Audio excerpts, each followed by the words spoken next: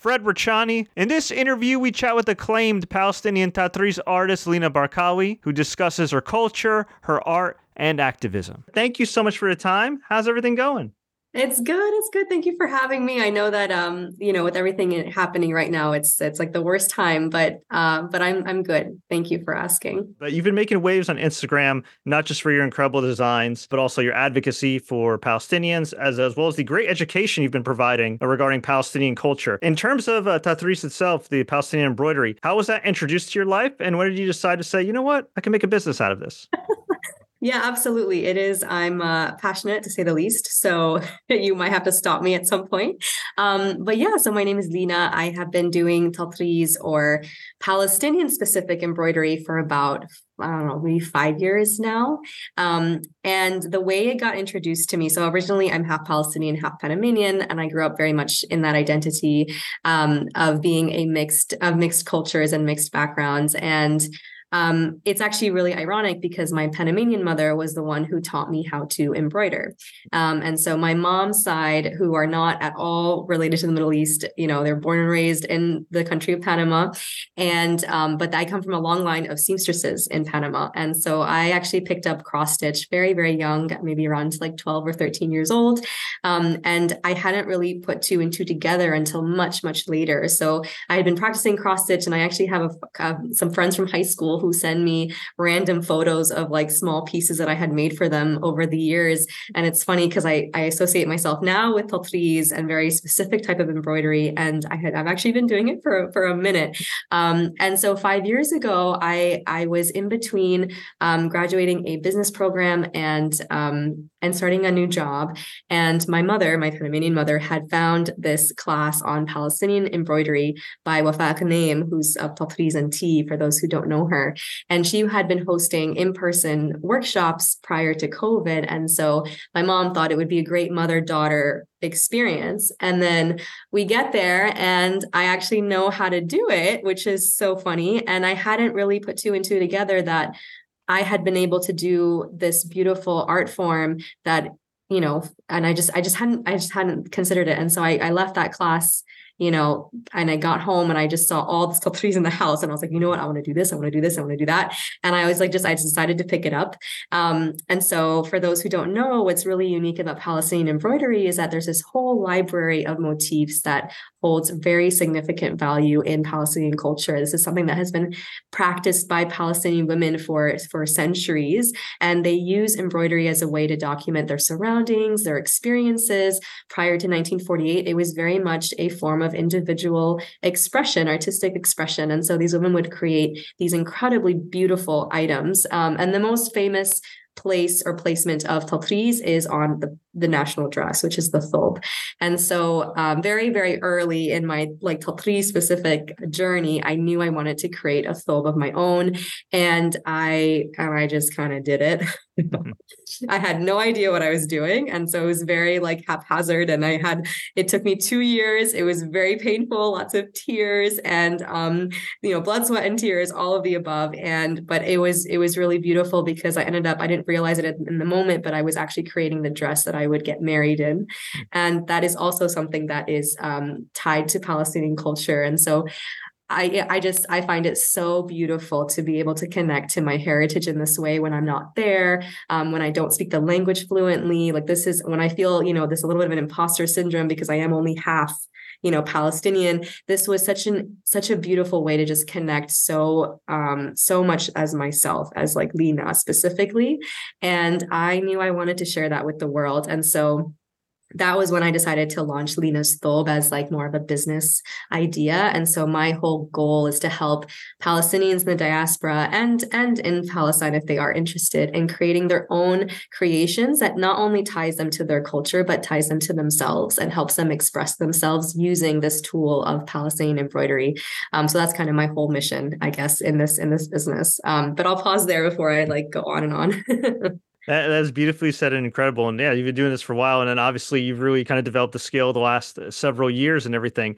But I got to ask you in regards to that, when you started doing the embroidery and especially taking it more seriously, you mentioned the motifs. Were there already kind of some motifs and subliminal messages in there before, or are you kind of more deliberate about that now, given everything's going on and you preserving your culture? Yeah, no. So I learned I mean, honestly, from that first class that I took with my mom in person, like Wafat had introduced me to this idea that motifs can be used to tell stories. And so after that, I started doing my own research, and there's quite a few books out there that have documented the motifs, where their origins lie, like in terms of you can literally trace a woman's village by the motif that she used on her dress. And so I was able to learn a lot about that as well. And I ended up doing my whole master's thesis on Tatreez as well. So I really delved deep into it. So when I was designing my own thobe, that was very intentional, was I wanted it to be something that meant something to me, using the meanings that had been documented by all of these women over the years. And so on my dress, it's very much a Lina's, like really, when I say Lina's thobe, like it's like literally my thobe, because all of the motifs that I chose are super intentional. So I have one that represents my curly hair. I have one that references my name. I have one that really also calls out my mom, because she's a huge part of my journey. And so I have something that's actually not Palestinian on my dress, which is an orchid that represents Panama. And so it was very much, the colors were things that I chose intentionally. And I also had this idea of my grandmother, my Panamanian grandmother, also gave me this idea of like thinking about the dress as like the earth, where like the bottom of the dress is the land. And as you get closer and closer to like my neck, you're getting higher and higher. So you're going to the sky, you're hearing, like feeling water. And so all of the placement also was very intentional. And that was mimicking the practice of Palestinian women before me. So 100% was intentional. And now it's just part of the DNA. That's pretty incredible. And I know we obviously can't self-care away out of what's going on and everything, but how has it been for you as a coping mechanism, not just the last 60 or so days, but really just in life? I mean, there's been a lot going on in this world. Absolutely. I mean, with COVID, I think it was one of the things that got me through COVID in general as well. But yeah, over the last 2 months in particular, I think a lot of us felt very stunned and, just like, it's not surprising. And yet it is, like, now it's surprising. I mean, to be perfectly honest, like the absolute atrocities that are happening now have never been done before in this fashion and to this extent. And I find myself, I get some panic attacks every once in a while. Like I'll witness something on Instagram and it literally gives me nightmares. And so there are moments when I have to actually very intentionally return back to the things that ground me. And what grounds me is moving my hands and moving my fingers. And what's beautiful, I think, about Palestinian embroidery in particular is it's super geometric in nature. It's super repetitive in nature. And so you don't really have to think too much. Whereas the type of cross stitch that I grew up learning was a lot of counting. Like it was meditative in its own right, but it required a little bit of thinking because you had to count. It was not geometric. It wasn't repetitive. And so you had to really focus on the pattern itself and translate it into the embroidery. Whereas Palestinian embroidery is very, very repetitive. So it's just in nature, this meditative practice. And so I found a lot of solace in returning to my embroidery during this time. And then I think there's also something about community as well. And so part of the tradition of Palestinian embroidery is practicing it amongst others. You historically, you learn it from your mother, from your grandmother, from the women in your village.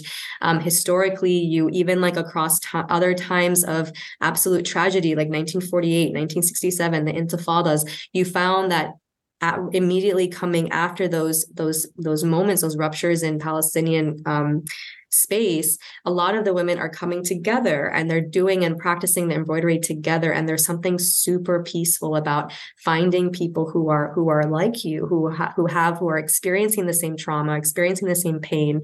And that has also been something that I've returned to over and over and over again over the last 2 months, where if it's, in some cases it's been virtual because we're kind of spread out all over the place. But we actually also hosted our first in-person Tatreez retreat. And this was done in Santa Fe, New Mexico. We had actually been planning this for about 9 months, and we didn't know that 2 weeks into what's happening in Gaza, we would be meeting in person. And we debated back and forth about whether or not we should hold the retreat. And I think what ended up happening is everyone was seeking so much comfort in each other that it was the best thing that could have happened, I guess, during this time. And so being in person as well was really, really powerful. And it's not because like we're all Palestinian, it's because we're all Palestinian practicing this art form. So I think it's definitely in many, many ways. Just a huge place for healing, for comfort, for just grounding yourself and letting your mind release and just not think so much and not be so absorbed in the painful things that are happening on the ground. That's so well said, and thank you so much for all that insight. And I'm so glad you mentioned community because I was going to ask you about that because I saw online that not only are you doing amazing things with your work in general, but you're also educating people and you are fostering communities, not just with retreats, but with courses as well. And from what I understand, 100% of those proceeds are actually going to assist Palestinians in terms of mental health resources. So can you talk a little bit about that? Yeah, so Hakini is this beautiful startup in Palestine focused on mental health. They've been around prior to what's happening in Gaza, but after this all happened, they expedited their efforts towards providing psychological first aid to the people of Gaza. And I had heard about them through another organization that I'm incredibly fond of, which is called Build Palestine. And I was reading kind of their mission and this campaign that they were running, and it just felt so right to be connected to that in some way, because for me, I find Tatreez to be my almost like, I don't know, psychological first aid is a very strong term for me to use for myself, but it's something that I find peace in doing. And I felt that there was something really unique about connecting the experience as someone in the diaspora witnessing all of this happening and the experience of someone on the ground going through this type of trauma day in and day out. And so I wanted to do something, very meaningful, and I had been thinking about launching a Tatreez 101 course for a while. I had already filmed the content like months ago, and I just hadn't actually launched it. And so I thought this is a really great way for me to just get it out into the world for people to use. And so that's what I ended up doing is I ended up launching very quickly, and all 100% of the proceeds did go to Hakini's crowdfunding campaign. And they were able to actually meet their target because of this donation, which is fantastic. And so they were able to actually like kick off and launch, and it's absolutely live, this toll-free hotline for people in Gaza to call into for immediate psychological first aid, which is beautiful. I actually just got off the phone with one of the co-founders of Hakini today, and just hearing the updates was really beautiful. And I think it's interesting because now that I've launched the course and I'm getting some initial feedback, people are saying like, this has been so soothing to like do something, like just do anything, because we feel so helpless in the diaspora. And the art form of Tatreez is like, it actually creates this beautiful thing that you create that you can actually look at and remember and think about. And I think that being able to offer people the ability to create is in of itself a form of healing and a form of just feeling like you've done something and done something for your people. And so I'm really happy that it was successful. Great work. I want to commend you. And yeah, that's a fantastic cause as well and everything. So definitely if you want to learn Tatreez, join Lina's course. It goes towards a good cause and you learn something, you foster some community. That is fantastic. Now, I reached out to my community, a lot of people who are,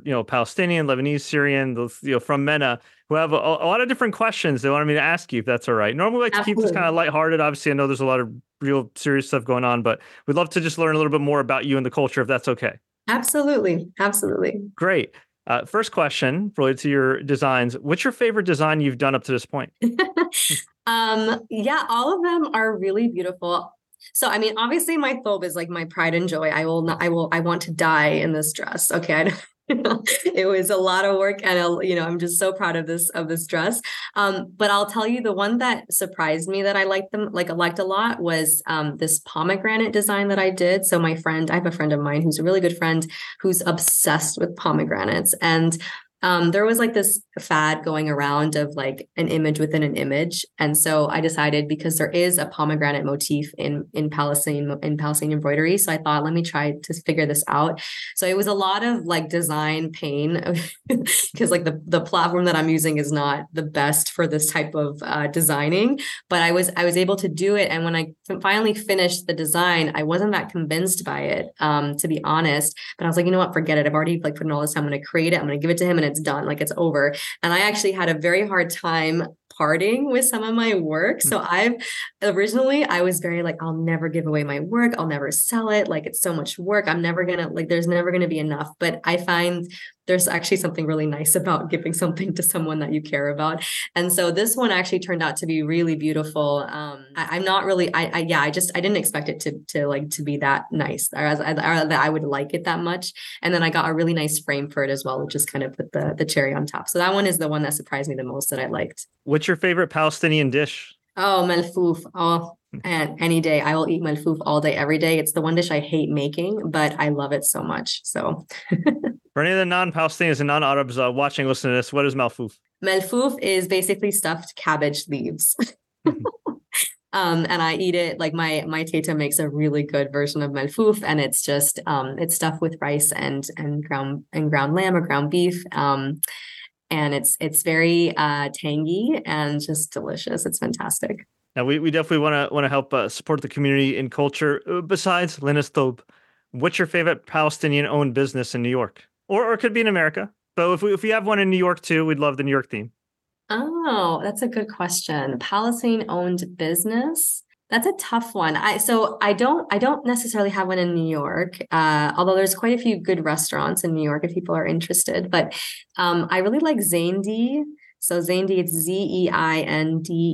She has an Etsy shop. She has really cool designs, and she does like stickers and just other types of merchandise. But I love her. I love her art form, her artwork. It's really fantastic. I got a calendar done by her from my sister-in-law actually one Christmas, and that's how I got introduced to her stuff. So her stuff is really cool on Etsy. She's based in Seattle. And then non-US based, I am obsessed with this artist based in Germany. Her name is Palestinian Artist on Instagram. She does some really beautiful paintings. And I had a couple commissioned by her where she did two canvases, and it was like half of a woman on each canvas. And they were basically like facing, like it was the same person, but they had two versions of them. And like one was wearing a Palestinian thobe, the other one was wearing a Panamanian traditional pollera dress. And so I have those like together as well on the wall. So that she's one of my favorite artists. You talked about community. You had that successful retreat in Santa Fe. You're doing these courses and everything. But of course, a lot of talk is also about the children. Now they're affected not just in Gaza, but all the Palestinian children around the world. Would you be open to doing any kind of in-person workshops on these children, not just to help them learn to skill and preserve their history, but also help them with their trauma? Oh, absolutely. Yeah, no, absolutely. I am hosting a couple of workshops in the next couple of weeks live. And I will have an intake form actually on my website shortly. So if there are people who are interested in hosting me as someone to lead a workshop, I'm 100% interested. I haven't worked with children, so just to be super transparent, but I'm incredibly open to it. And I think as someone who learned younger, they're more than capable of picking up the practice. And so it'll be really fun to help teach them. For any non-Palestinians watching or listening to this, are there any words or vocabulary or any ways that they can be a better, I hate to use the word ally, but any ways they can be a better ally or a better supporter of the Palestinian cause? Yeah, absolutely. And I mean, I have a day job, and it's something that I struggle with, not struggle with, but it's something that I'm very conscious of and intentional at work as well. I think it's really important, especially with the current climate and the U.S. and certain laws that have been going into effect, is to educate yourself on this idea that being anti-Zionist is not being anti-Semitic. So that's like an incredibly powerful and strong thing to learn and understand. And then I also think that there are really I'm also a big reader. So for me, I learn a lot about people's experiences through fiction. And I think there are quite a few incredible novels that can help you understand, as someone who's never been to Palestine, what it means to be an occupied people. This is something that I struggle with constantly because we use the word all the time. It's the Palestinian Palestinian territories. It's used in the UN, it's used globally, but nobody understands that being occupied as a people is it's just wild. Like, I mean, it's absolutely crazy the types of things that people are going through besides what's happening in Gaza. Like, what's happening in Gaza is so clearly wrong, but it's been wrong for a very, very long time. And so I highly encourage all of the non-Palestinians or people who are unfamiliar with the Palestinian experience to really just dive into it, explore novels if that works for you, explore movies. There are fantastic movies on Netflix that help showcase the day-to-day experience of being Palestinian in historic Palestine, and not just in the West Bank or Gaza, but as a Palestinian in 1948 Palestine.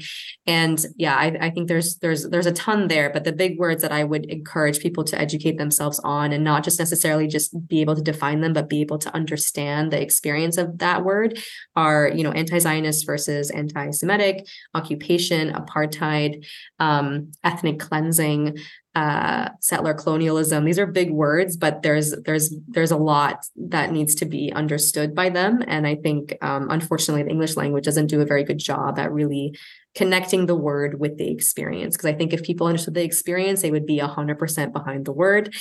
So anyways, I'll pause there. Yeah. I really appreciate that. That's fantastic insight in education and everything. And you mentioned too about novels. You also have an Instagram for literature, where you Yeah, it's a recommend little. where you recommend a lot of great books. So I know if you recommend a lot of great books, it's hard to narrow it down into like one or two.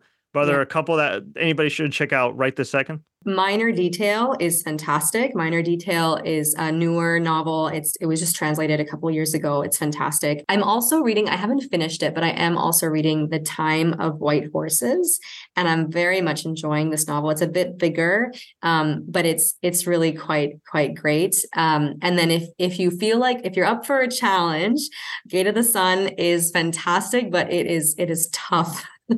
I mean, it took me a couple months, and a couple months of like really focused reading, but it's absolutely crazy how much it covers. Like the breadth of this book is fantastic. So yeah, those would be the ones that off the top of my head. There's so many though. There's so many incredible authors. Why should people check out Lina's Thobe? Because when you figure out how to learn Tatreez, you will fall in love with it. It will give you so much peace. It'll connect you to your heritage if you're Palestinian. And it's just beautiful. It's just absolutely beautiful. I highly recommend everyone and their mother to explore this art form, because it has given me so much life over the last few years. And this is just the beginning. So. Well, Lina, we really do appreciate your time. You do fantastic work. You preach an amazing message. I love your combination of just beautiful designs, artwork, education, advocacy, all wrapped into one. So much respect to you for all that you're doing and continue to do. In terms of in the future, anywhere we can find, I know you mentioned your courses, but just to get it all out there, the floor is yours. Is there anywhere we can find you online, and where can we find you next? Yeah, absolutely. So I'm at Lina Thobe on Instagram. My website is www.linasthobe.com. Yeah, I mean, I think for right now, you'll see that I've launched the first Tatreez 101 course, but I am really excited for what's to come in 2024. So if you're interested in creating a Thobe, that is my goal, is to help all Palestinian women in the diaspora learn how to create a Thobe if they want to. So from zero to Thobe, I'm here for you. So that'll be coming up very, very soon in 2024.